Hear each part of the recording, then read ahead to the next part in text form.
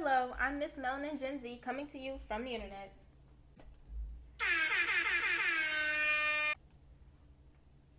Today I will be chatting with you all about Women's History Month and Coming to America 2. I have my two aunties with me. Aunties, please introduce yourselves. Hey guys, this is Tika Michelle. Hi, and this is Kimberly.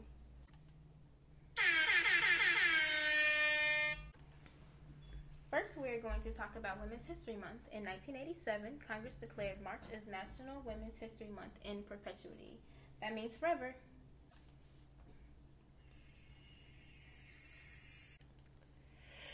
Although the U.S.'s Women's History Month is supposed to celebrate American women only, I will be including women from around the world that I think are bosses. They deserve to be heard. The first woman I want to shout out is Kathy Williams.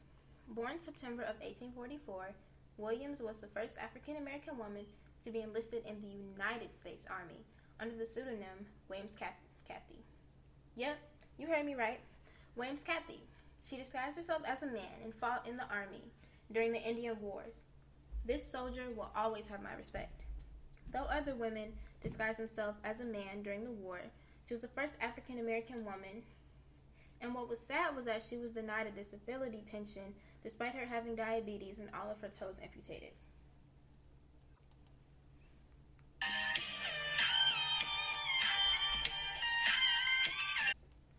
So next we'll be talking about Coming to America 2. Beware. This is a warning for anyone who has not seen Coming to America 2. Spoiler alerts ahead.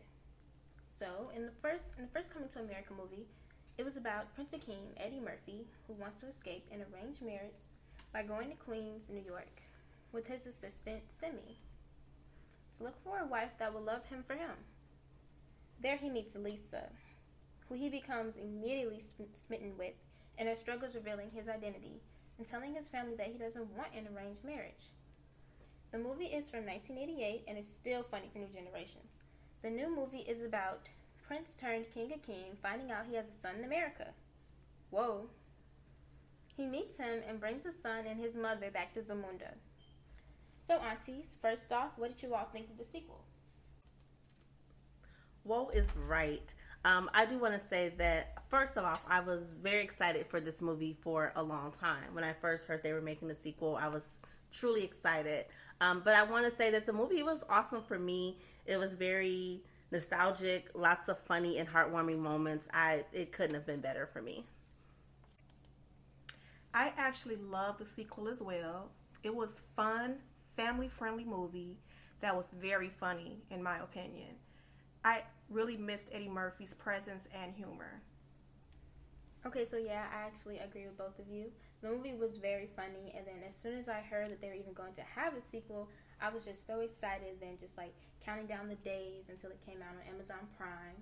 And the movie, it was just really funny and good. So was there anything that could have been better in the movie? I personally think that it was Simi versus Uncle Reem. They had a conflict at some point in the movie, but I didn't really understand where that came from.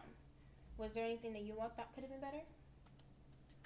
The only thing that I would have loved to see was even more of the characters from the original film, like Queen Leon, played by the late Madge Dorita Sinclair, and Lisa's sister Patrice.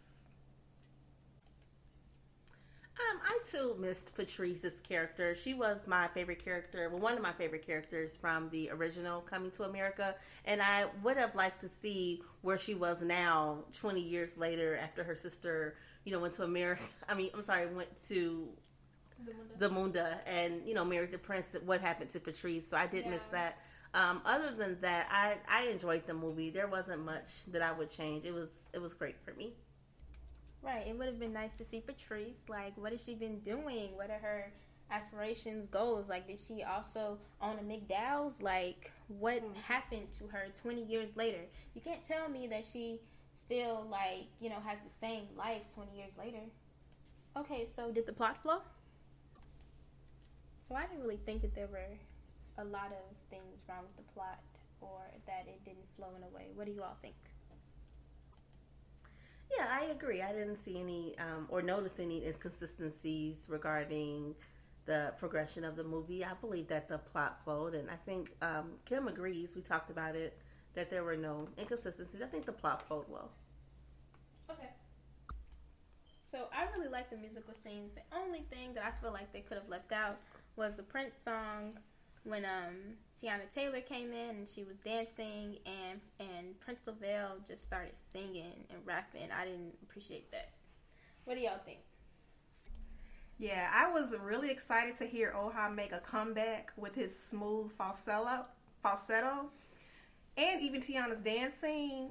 But when Lavelle started to rap, that just really turned me off, if I must say. Okay, so I too was not here for Lavelle's part. However, that scene was probably my favorite scene in the entire movie because everybody was waiting for Oha to sing, you know, because we all went to She Sure, you know, so we all wanted to see that again. But when he came out with the Prince, and I'm a huge Prince fan, I loved it. I loved every part about it. And I didn't recognize it at first. I did not recognize the song until the flute started playing. And then I was just excited. I was dancing, and I loved every bit of it. I loved it. And then Lavelle started to rap. Okay, so apparently in a 2021 New York Times interview with Arsenio Hahn, Eddie Murphy, Tracy Morgan was supposed to be Prince Akeem's son in early drafts, and they changed it due to Tracy Morgan being close in age to Murphy and Hall. Was this a good decision? Does anyone feel like it was a good one or a bad one? Yes, I think that was a good decision. They're the same age. I don't even know how that would have been possible for him to have a son and the son turns out to be the same age. So, yes, that's a great decision that they chose Tracy Morgan to not play the role of Lavelle. I'm very happy that they decided to cast Tracy Morgan for the Uncle Reem instead of Eddie Murphy's son in the movie. Like Tamika said, they're the same age. So I don't think that would have worked out too well. But, yeah. Okay, so do you two think that the love story between Lavelle and Mirembe was significant as Akeem's and Lisa's in the first movie or not? You know, I think it would have been very hard to match the love that we felt for Akeem and Lisa from the original movie. You know, that's always very difficult when it comes to sequels in the first place. But I will say that I do not feel as though the love between Lavelle and Mirembe was as organic as the love that we saw between Akeem and Lisa. In Coming to America, Part 1, we were able to actually see the progression of their love. There were parts of the movie where I can see Lisa falling for Akeem, and we were able to see how he fell for her as soon as he saw her. I just did not see that in Coming to America 2. Again, I love the characters. I love Lavelle. I love Mirembe, but it just was not the same. It was not matched. Well, I believe it was just as significant as Queen Lisa's and King Azim's love. The difference is that the progressions of their love between Prince Lavelle and Mirembe missed the substance. We didn't get to have enough time or scenes that showed why they were actually a match. You know, we as the audience didn't get a chance to fall in love with them like we did in Part 1. Mm-hmm. Okay, so who had the best character in terms of comedy in the sequel? My two options are in between General Izzy when he kept doing that swerve every time he kept coming in and out, like he was doing like the electric slide or something, or Mary, the mother. She was just so funny, and she really put in some good comedy lines that I think people could quote. My favorite character in Part 2 was Leslie Jones' character, Mary. She was by far my favorite character. She was hilarious, and she looked absolutely beautiful in the film. Her hair and her clothing, she just did the movie justice. Yes, I agree with you. I feel like they gave her better lines, and like the time that she was on SNL, like she was funnier, and it was like a gut busting type laugh. Like, funny, yeah. Yeah, I have to agree. On SNL, her comedy is kind of just overkill. But in the movie, she pulled back and was way more refined.